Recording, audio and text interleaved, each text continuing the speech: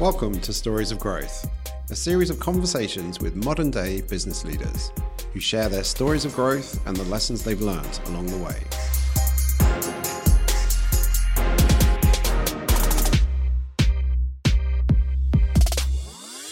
I'm William Rowe, founder and CEO of Protein. I've been helping businesses grow for over 20 years, and I've always been fascinated with the people behind these businesses, where they've come from, and what drives them forward.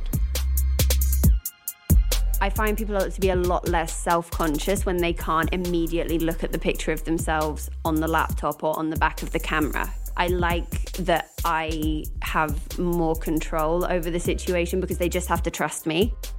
For this episode, I sit down with Hayley Louisa Brown, founder of Brick magazine, a punk zine about hip-hop. As a professional photographer, she fell out of love with the world of commercial fashion and piled all her money and love of film photography into doing her own thing. This was recorded in the Lyric Studios in Hammersmith.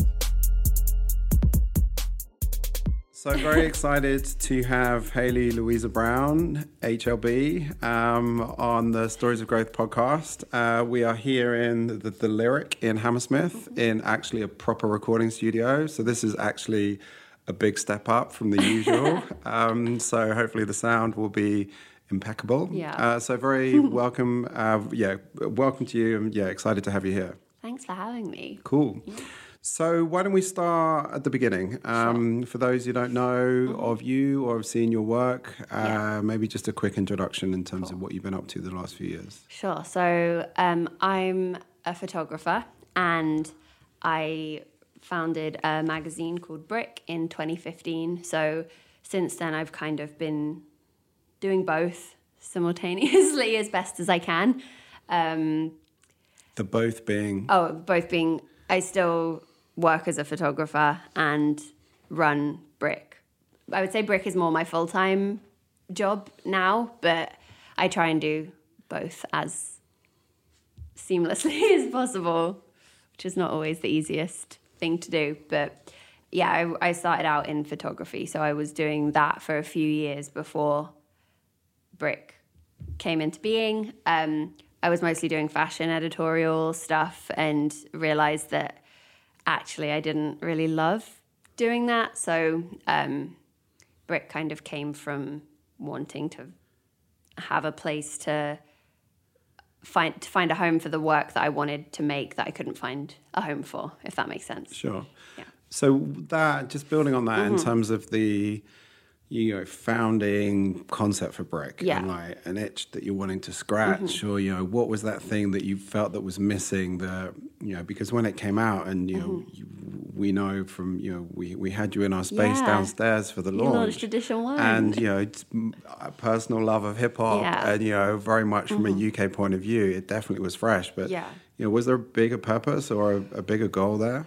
Well, going back to when I was just working as a photographer, I was going to a lot of hip-hop shows and general music shows around London anyway, and I was sort of seeing this new wave of the way that young people were consuming music and the way that hip-hop had reinvented itself. It seemed to me at the time there was people like, you had Odd Future with Tyler the Creator sort of causing this kind of punk disruption within the genre, especially because of the way that they sort of found success through the internet rather than the traditional record label route. So there was a lot of artists that were gaining these huge followings from online, from a natural organic growth of fandom online rather than old school ways of breaking a new artist. And going to these shows, it was such an intense atmosphere there. It was really exciting, and it felt like something. It felt like a movement, and it felt like there was something in it. And you would go and there would be loads of people moshing and throwing themselves around, and it did feel like the punk shows that I used to go to when I was much younger. And from that, I just had this little idea in my head that I wanted to make a punk zine that looked at hip-hop, because I would take my camera to shows and take portraits of people and do that kind of thing. So I was originally thinking, oh, maybe I can make a zine that kind of has that sniffing glue / kind of energy from the 70s, but with hip hop artists. So it was very much going to be like a DIY newsprint zine situation. And as happens in life, I got busy with work, and this idea just sort of kept getting pushed to the back of my schedule and my time, because, you know, if you get offered a job and you need the money, you're like, oh, that needs to be prioritized because I have to pay my rent. So that was kind of how it went for a couple of years. And then, yeah, I got to a point where I was shooting a lot of commercial fashion stuff and I hated it. And I just got to a point where I thought, if I don't stop now and do this thing that I've been thinking about for the last 3 years, I'm going to end up in a career that I hate and I won't be able to break away from it and do it. So I just said, enough. That's it. I'm not doing this anymore. And I used the money that I'd saved up from shooting all this commercial work to make brick. And so that was the next year of my life was, yeah. So just putting some timestamps in, if issue 1 was 2015. Yeah, it came out April 2015. Then, this was 2 to 3 years prior to that. So in terms of that scene and that world. Like 2011, 2012? 2012, UK hip hop. Yeah. I mean, hip hop isn't underground, but, some of the subcultures coming through were absolutely. in terms of the US influence and that new generation of hip hop. So, exactly.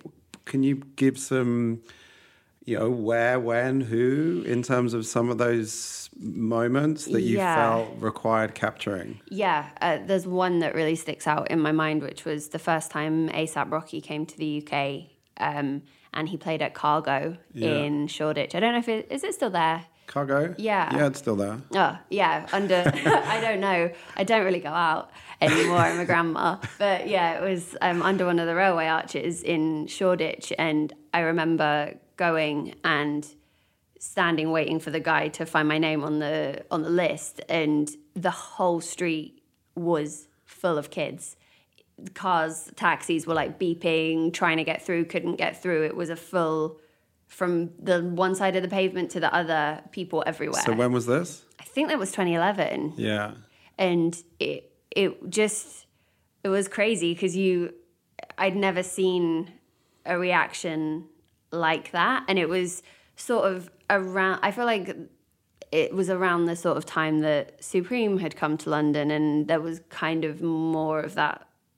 And like obviously 1948, Nike was around the corner, and I feel like they were all having their moments at the same time. So it sort of felt like a bit of a cultural snowball happening. So yeah, being there and then getting into the show and standing at the back with my camera, shooting pictures of people crowd surfing and people going crazy. I just stood there, and that's kind of when I realized that there was something really special kind of happening that I hadn't seen for a long time. Because I think when growing up, all of the hip-hop stars that you saw were people like Ja Rule and these very commercial, glossy, featuring on a J-Lo song kind of artists. There wasn't really anything on that underground level that had made its way, as far as I knew, over to the UK. So being, I think, fully immersed in something that felt really fresh and DIY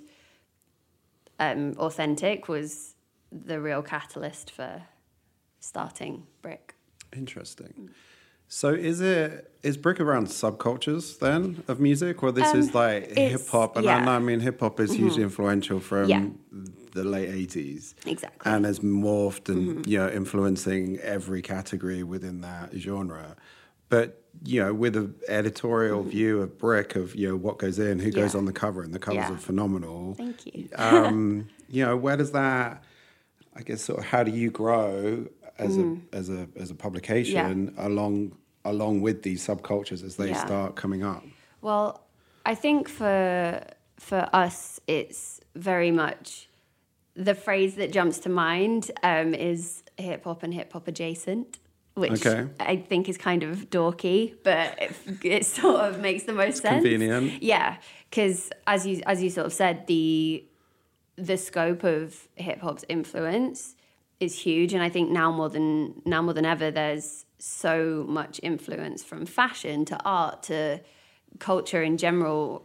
Hip hop artists have a crazy amount of cachet in all of those fields, and I think there's a lot of sort of fluidity between genres, which I love because it means that we have such an amazing space to free flow between. So for the issue 6, which is out now, the covers are Kamasi Washington, Dev Hynes, The Internet, and Sheck West, and I feel like they're all so different, but they all make perfect sense. And there's that idea of appreciating things which are not necessarily dead on, in terms of like, you don't have to be a rapper to be featured in the magazine. That's not what it's about. It's very much about hip hop as a culture and an influencer for all forms of culture. Like Kamasi Washington is a jazz musician, but he did a lot of the instrumentals for Kendrick Lamar's To Pimp a Butterfly album. And he has all of this influence and this very important links to hip hop. And I think it's great that we can give some shine to artists like him, who perhaps some people who love that Kendrick record would not know much about Kamasi and how integral he was to the creation of that. So I think the idea of learning, and with that, I hope that doesn't sound patronizing, because that's not what I mean it to sound like, just in terms of discovering, that's a better word. Yeah. I like that people buy the magazine for an artist that they love and then discover a bunch of stuff when they open it. How important is the UK as part of your story? And, again, suitably well documented of cultural melting pot from generations and influencing culture, whether that's art, fashion, or music. But why do you feel, or sort of how much is Brick UK or being a UK London-based publication, important to you? I think it's really important. We always try and have at least one UK artist as a cover. So we had Dev Hynes this time. Last time we had DEE. Time before that we had Georgia Smith.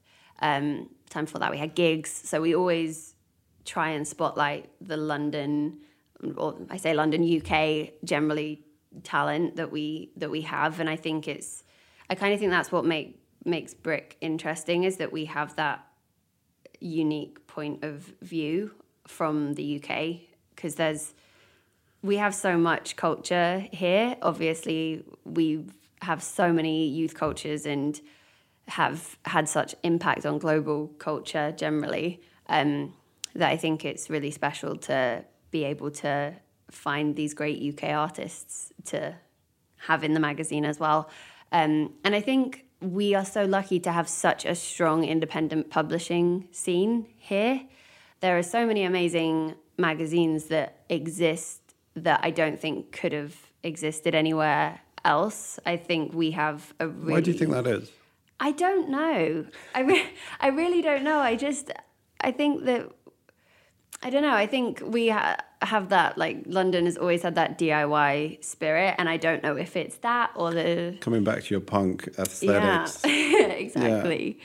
But I just feel like here there's so many amazing people making amazing publications, and I think, I don't think that it would have had the same impact had I started it in the US. And I think that's because there is so much in the way of, even though I don't think there's anything similar to Brick in the US, there's a lot more music publications that cater to that area of music, like XXL and, why has my mind gone blank?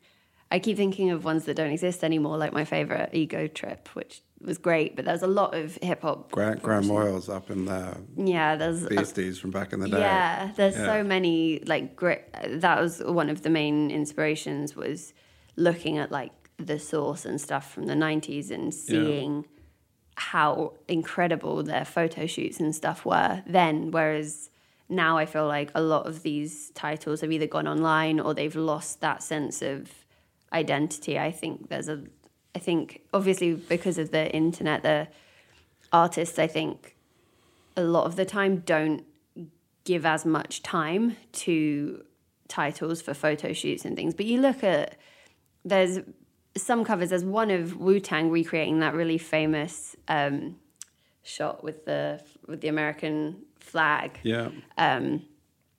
And pretending that they're in a war zone and doing all this crazy stuff. And I was like, how many days did you have with them to shoot that, firstly? And how did you get them all in one place at the same time, secondly? But there are all these things in that one of Lauryn Hill where she's painted like a Hindu goddess on, I think that's the source as well. But there are all these things, and I feel like now there's a lot less of that creative excitement and freedom given to print titles. So I kind of wanted to bring that back to the forefront. Continuing that train of thought, Yeah. I've got loads of questions. I'm trying to put them in the right order.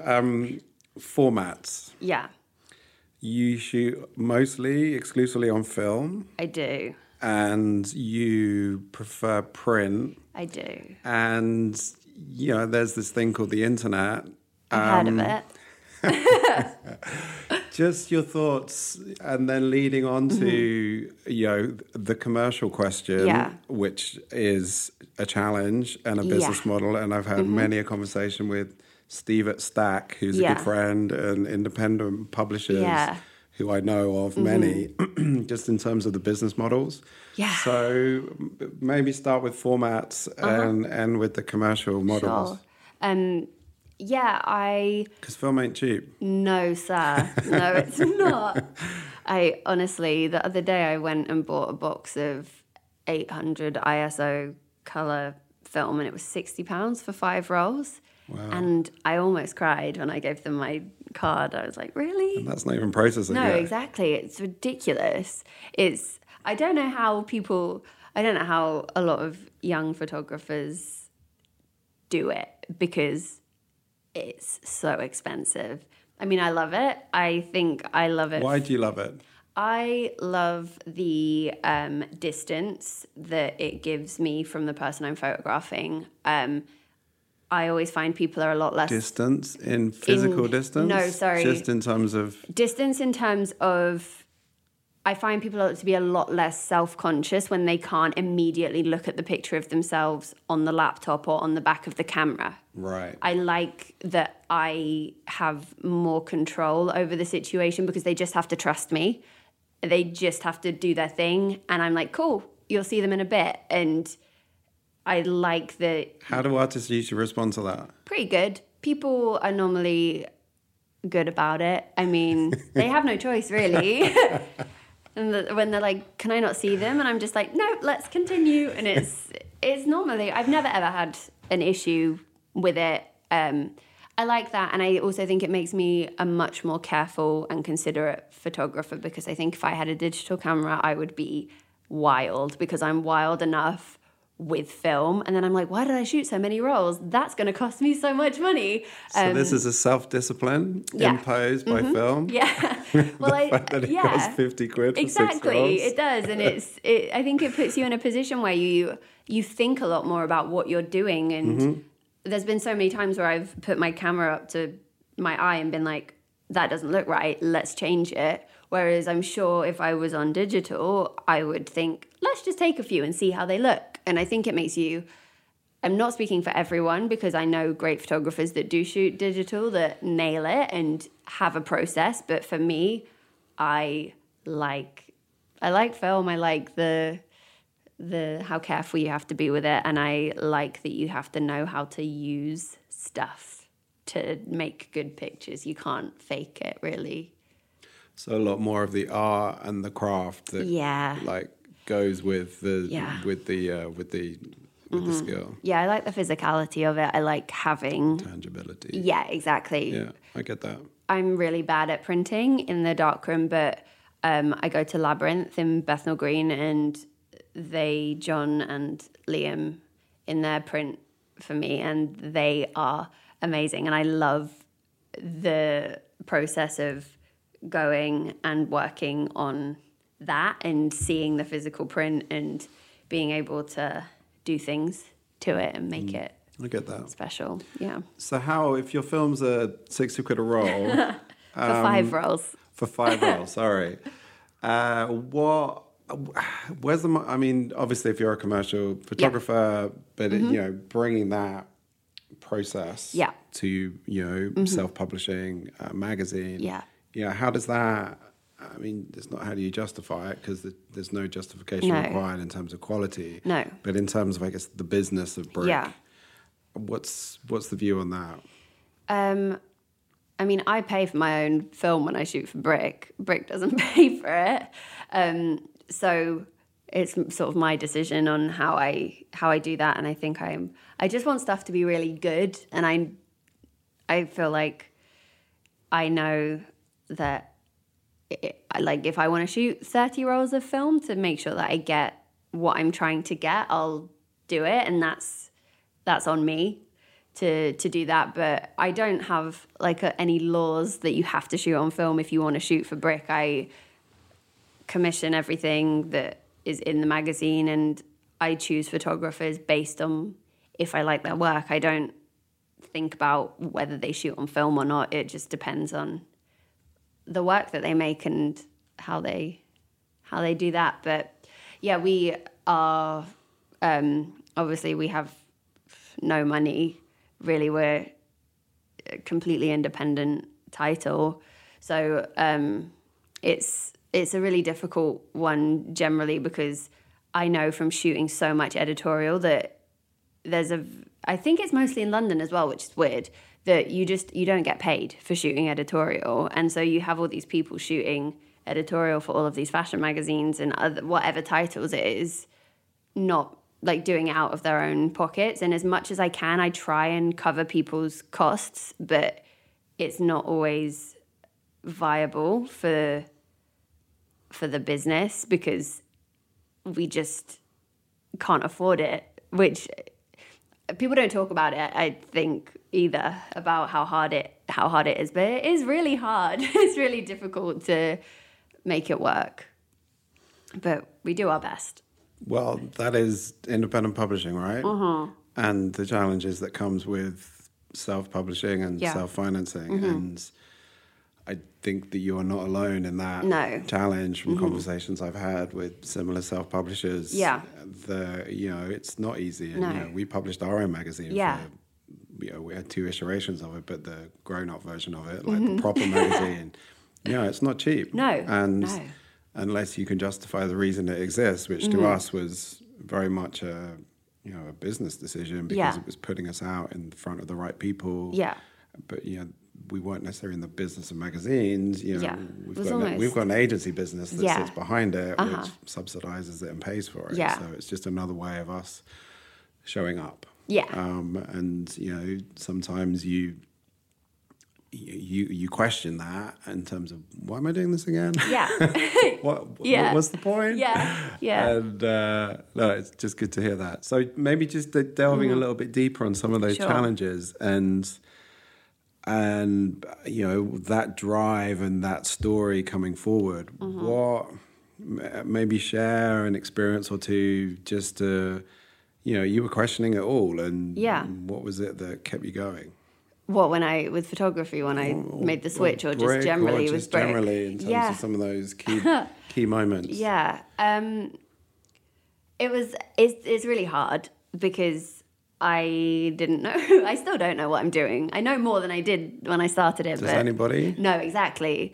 And that's the thing. You learn so much as you go. I had no idea that magazines get pulped after their print run.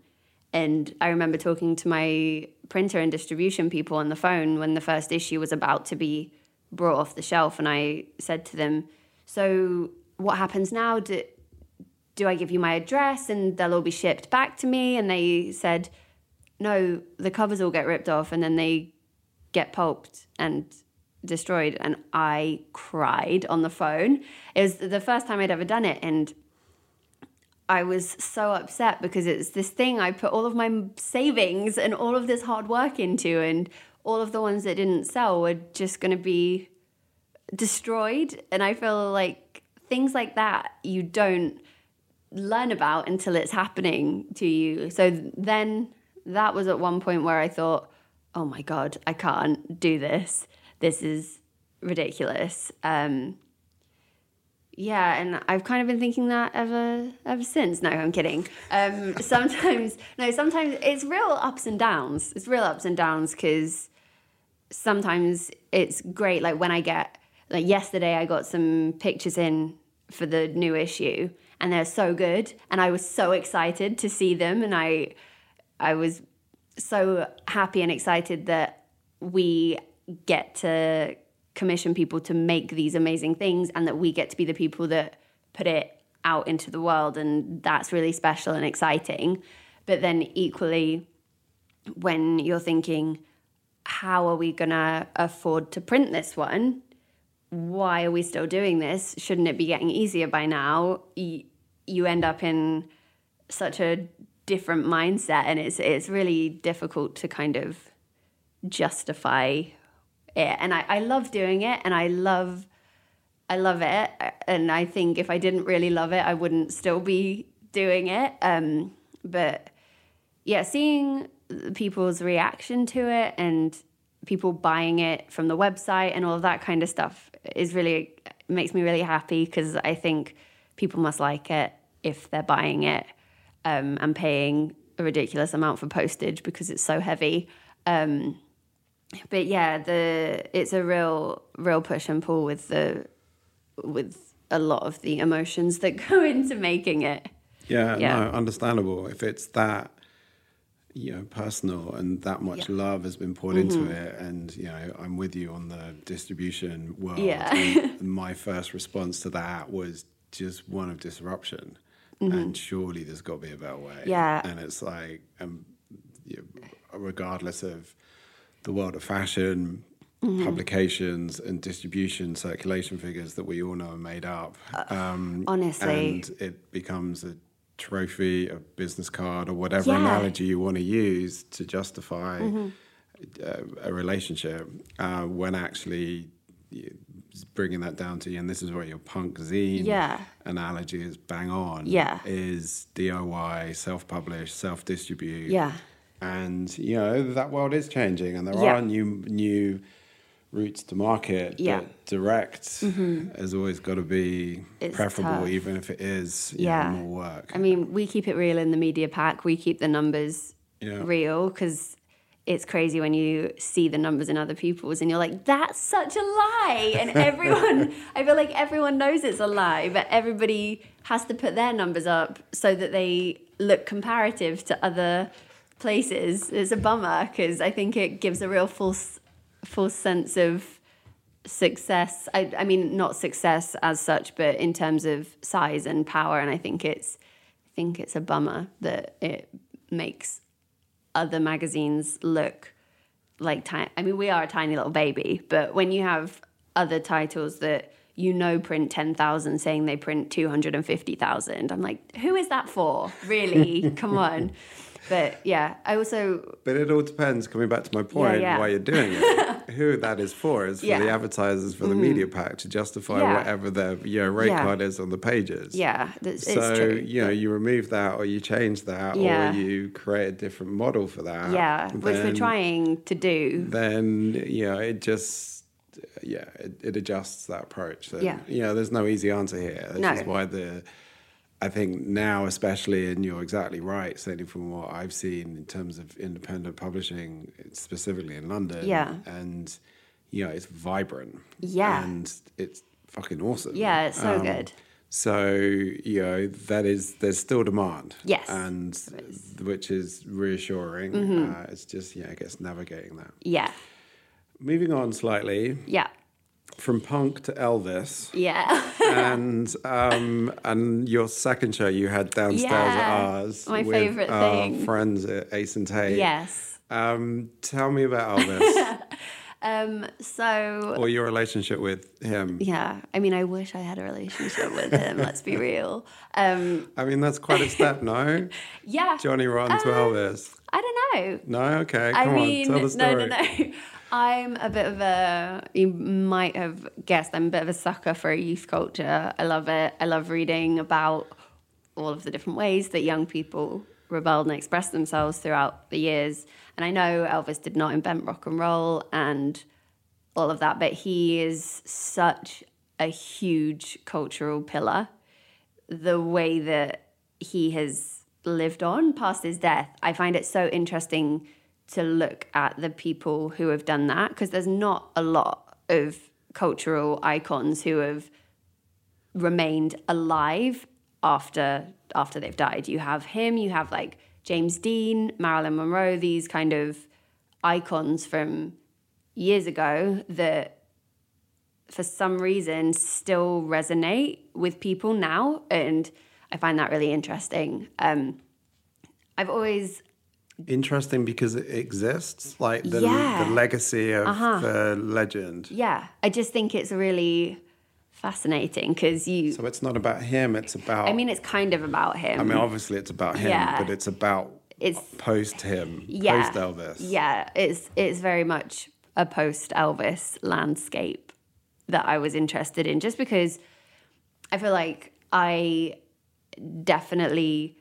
find the image of him really interesting. I mean, he's a babe when he was young, obviously, but he's just like him as a person has just become he's just like an icon. He's not even a person anymore. He's Elvis. He's this one word thing that exists. And when I was younger, maybe like 12 or 13, I think I discovered him and found him really interesting, watched a bunch of his films, was just really interested in the whole idea of how he became what he is. And I've always wanted to go to Graceland.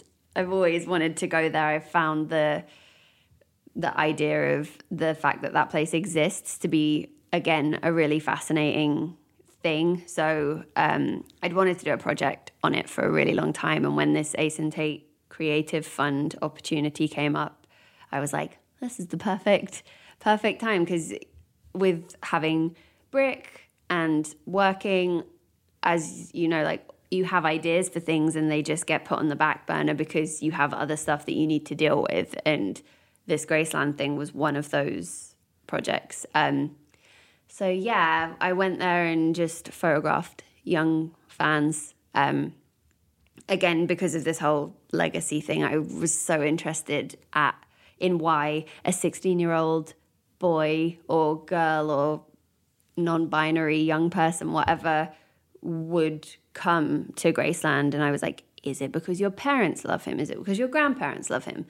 Have you found him organically? And thought it was really interesting. And like the varied answers I got from people that I spoke to was such a weird place. But there was one boy who is a huge fan. His parents don't like Elvis, and he was coming as a trip, as a gift before he went off to college in the fall, and that's what he asked for, was to come to Graceland. And there was another boy who had come over on a tour group from Australia. He was I think he was like 21, and it was the cutest thing. It was him and like a huge group of old women from Australia, and he's just this young boy, and he was like, oh, I just love him. And I was chatting to him, and I was like, this is so weird that you have chosen to come on your own with a bunch of grannies, with a bunch of old women from Australia to Graceland, and you're having the best time. And it was just meeting all of these different people. It was really interesting.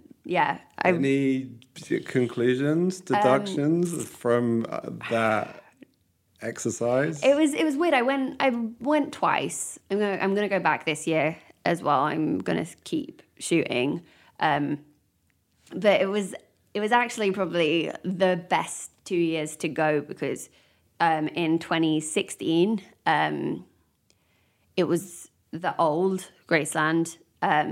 super weird, loads of like dingy little weird gift shops and very old-fashioned, horrible carpets. And then when we went in 2017, they'd completely had the place refurbished and it's like Disneyland. Okay. So it was this crazy, it was this huge contrast in how people consume it. Whereas before it felt like a shitty roadside attraction, because it was that kind of, it like hadn't been touched for years and years and years. And it was this weird little sort of row of cabins with like, it was like 7 or 8 gift shops all selling the same stuff right next to each other. And it was a really odd place, but because it was so old, there was a lot of freedom. Like you could kind of walk around anywhere really. And now that it's been renovated, there's like ticket barriers, and like at a train station, you have to put your ticket through and go through the little turnstile and all of this kind of stuff. And it feels a lot more like a money-making, soulless setup now, which sucks. So,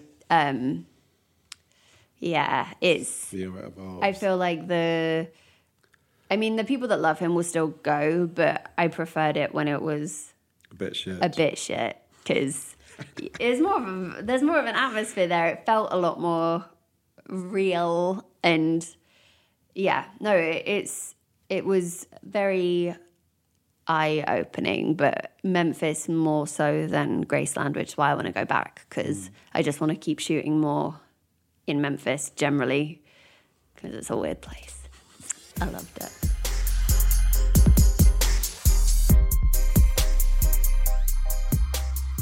Coming back early years, and you're just trying to understand a little bit of your fascination of subcultures and photography as a craft, as a discipline. Was there a moment when you realized that photography was a thing, in terms of where you grew up? Were your parents influential? No. What are those early years of my HLB? Well, my dad's a builder. He now has his own construction company, and is really great. He's always worked really, really hard. And my mum used to be a hairdresser, and when I was a teenager, she retrained to be a midwife. So not any kind of graphic designer parents or whatever. But I grew up in the countryside, and we lived in like a trailer for a few years when I was really little, till I was like maybe 5 or 6. Whereabouts? Countryside? Toward like between Guildford and Portsmouth. Okay. Like Hampshire. Yep. Sort of way. So down the A3. Yes, exactly, down the A3. That doesn't sound very picturesque, does it? The countryside sounds way better than about an hour down the A3 from here. So lived kind of in the middle of nowhere, didn't have anything around me. It was like a 20-minute drive to the nearest train station. So I didn't really grow up having any sort of access to culture as such. Like, I just went to like a regular school and hung out, like played with my friends. I was always really into like drama, obviously, when I was a kid, and the more creative side of stuff, like drawing at home and all of that kind of thing. And I think I'd always wanted to do more creative stuff. Like when I went to secondary school and we had to choose our options, I did like drama and art and graphics and all of those kinds of things. And I knew, I was always like, I want to be a fashion designer. And I think that's because it was like the only thing that I could actively like see around me. Like when, on like a rare occasion when I would get like a Vogue magazine or something, I'd be like, yeah, maybe I'll be a fashion designer, because it was the only thing I could really think of. I don't think at that point I really understood that there were people that took those pictures and there was someone that designed that magazine. And all of that kind of stuff. And then I went to college and I did a BTEC in art. And then it's so stupid. I was at Alton College, where they actually, I remember like their sort of crowning glory was that Russell Watson, that comedian? He's like blonde. He has like a show on BBC Three. But they'd always be like, Russell Watson's an alumni. And I'd be like, cool, great.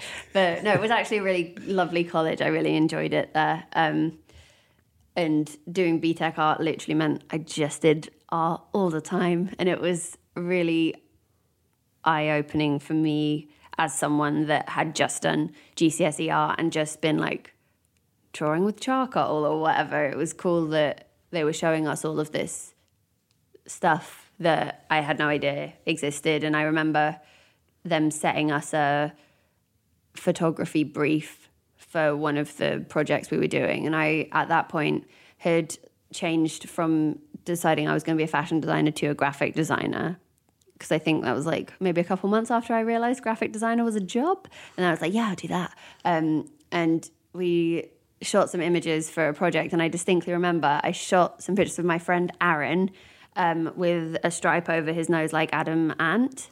And I like distinctly remember shooting them on this is the real kicker, on a 3 megapixel digital camera, which was probably pretty high standards at the time. And my BTEC teacher saying, these are good, you should do photography. And that was it. And I was like, maybe I will do photography. So then we had like a pretty good setup. What was the name of that teacher? It was Mark. I can't remember his last name, but he was married to another teacher there, and they were really cute, and they always used to teach us. They both taught BTEC. They were very cute. But yeah, he was like, yeah, maybe you should do photography. So then I was like, that's obviously what I should do. So then I just started going to the darkroom at college a lot, and they were pretty good. They just used to give us film, which I feel like now you would have to pay for it. I don't know whether they had some like deal with Ilford or something, but they used to like give us black and white film like it was going out of fashion.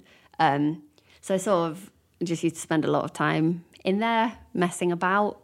At that point I was like, want to be Annie Leibovitz. That was the thing. I was like, whoa, Annie Leibovitz is amazing. I remember watching a Vogue documentary where she shot Natalia I can never say her last name. She's like incredible supermodel as Alice in Wonderland.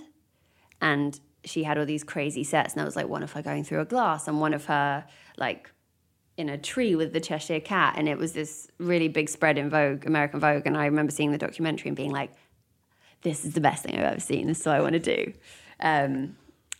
So that was when I went to London College of Fashion, did fashion photography degree.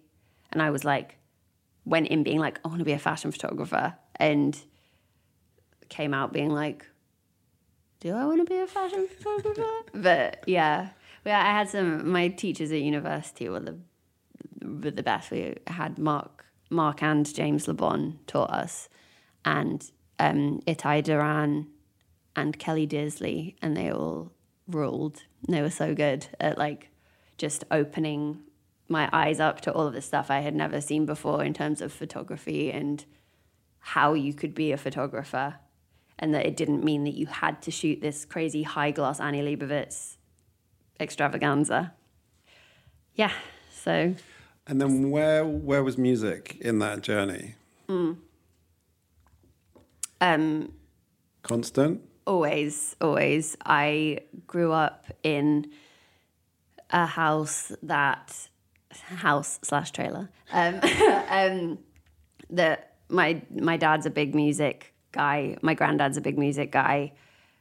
Grew up listening to like Elvis fans? No, actually, Okay. my dad is like Mariah Carey, Boys to Men, and my Seriously? uncle. Yeah. So Smooth operator. Yeah. And then my uncle Seymour is from. Oh my God, how have I forgotten the name of the island that he's from? It's really bad. But he's from... There's not many islands in the UK. He's not from the UK. Okay. He's from the West Indies, but I can't remember what island he's from. But he had like really good records like Herbie Hancock, and then like classics like Shaka Demus and Pliers. And we were there. We were at my auntie Marion and Uncle Seymour's house like every Saturday. So I used to have that at the weekends. And then my mum likes like the Human League and stuff. So I had like a lot of stuff going on. And my granddad is like a mad country guy. So I had a lot of like Johnny Cash, and that's a pretty good, it's a pretty big education. Mix. Yeah. And like to this day, one of my favorite songs is Don't It Make My Brown Eyes Blue by Crystal Gayle, because my nana used to play it in the car all the time when I was a kid. And I have such distinct memories of sitting on, you know, those like beaded wooden seat protectors people used to have in their cars. Really have distinct memories of feeling that on my back and hearing that song on the radio. But yeah. What car did she drive? Oh, it was like a blue... I don't remember what it was, but it was like a big, very boxy, old station wagon type scenario. But yeah, and I remember, you know, it's the weirdest thing, isn't it, what memories associate with music and smells and stuff. But yeah, so I had a lot of different music growing up. And then, you know, when you get to like 13, 14 and you start figuring out, like, you realize who David Bowie is, and then you're like, oh my God, this is amazing. That's like the best feeling when you discover an artist that has a huge back catalogue. And it's like when you discover a series on TV and you realize there's been 5 seasons already, and you're like, I can binge all of this stuff. And so I feel like there was a lot of that when I was growing up, like discovering David Bowie and discovering all of these other people that were really interesting and had all this back catalogue. So a lot of that. And then, yeah, I got really into like hip hop and stuff. I remember, I think I've said this in like a bunch of things when I've spoken to people in the past, but another very strong memory of seeing the California Love video, Tupac and Dre, and it's like Mad Max out in the desert video when I think I was at one of my relatives' house and they had Sky, and I remember seeing it on like MTV and being like, whoa, what is that? And so, yeah, I think Sky was very much the portal for me discovering music. And my cousin Becky, who was always going to garage raves, and when she'd drive me around places in her car, she'd like be like, listen to this, and then she'd like put all these old like BBK mixtapes on and stuff. And yeah, so lots of different avenues. Pre-internet music discovery was real. Really had to work for it. You did. So where next? More bricks? Yeah, I hope so. Number 7 coming up? Yeah, number 7's out next month. Any other, little side hustles, passion projects that are bubbling? I'm going to go back to Memphis to shoot more. I want to make a book, like a big book, out of that Graceland Memphis project. That was because obviously sell it in the gift shop. Sell it in the gift shop. In all 7 of them. Can you imagine? That would be the absolute dream. When I went there, I did say to them, I was like, I emailed their PR person and said, hi, I'm going to be taking some pictures. Like, can I shoot in? Because they had just closed down there's a hotel, the Heartbreak Hotel, obviously, that's right next to Graceland. And they were just shutting it to refurb it because they've built this huge, ridiculous, like fancy hotel on the opposite side of the street. It's another symptom of them redoing Graceland, which is really sad. And I asked if I could go in and take any pictures of the hotel, and they were like, we would not like to have anything to do with your unofficial Graceland project. And I was like, okay, fine. So I don't think they'll be having me in the gift shop there anytime soon. But yeah, I want to go back and shoot more of that. So that's something that is very much still happening. And then I mentioned to you before we started recording, I'm starting a podcast, which I'm really excited about, where I'm going to be talking to women in the music industry who aren't necessarily at the forefront in terms of visibility. So like people that work at record labels and people that have had a real impact in music but are often, I feel like overlooked is the wrong word, but they're not names that you would necessarily know if I said them. But when you hear what they've done in their career, you'll be like, wow, how did I not know who this person was? So I'm really excited about that. That's going to be good. And yeah, I did a workshop last week and I had so much fun. I want to do some more of those too. What was the workshop? It was on the importance of original research. So sort of talking to, I had 10 people came who were young people. It was free. I just posted about it on my Instagram, and then a bunch of people emailed me, and I just invited 10 of them to come.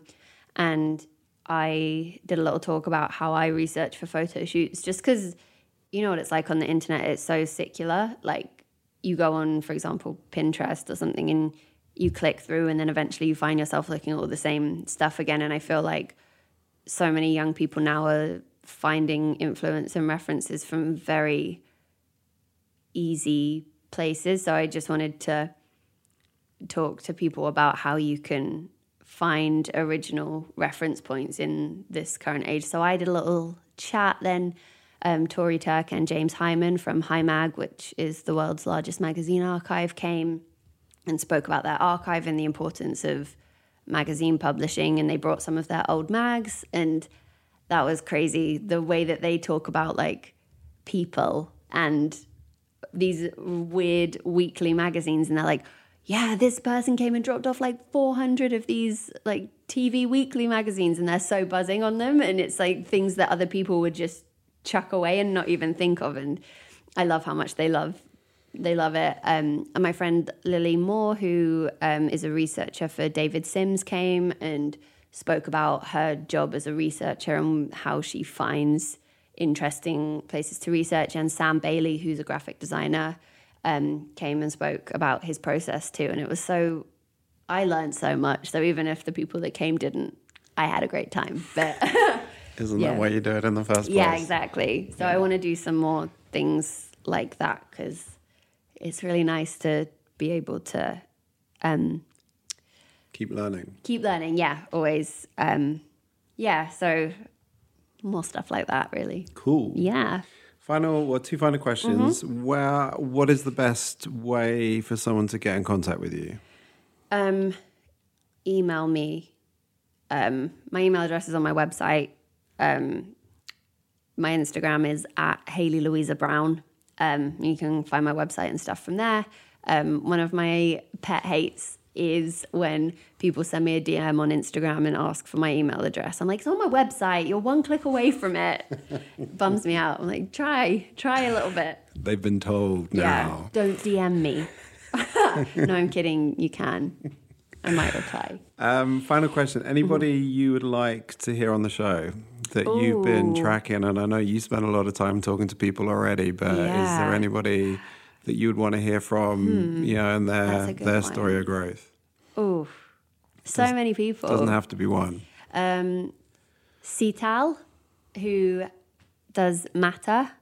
She's on the list. She's the best. Yeah. She's so smart. So I love her. I love talking to her. I could listen to her for hours. I know I mentioned them already, but you should get James and Tori from HiMag on to talk about that, because it's a crazy story about how they built this archive, and they're really interesting people.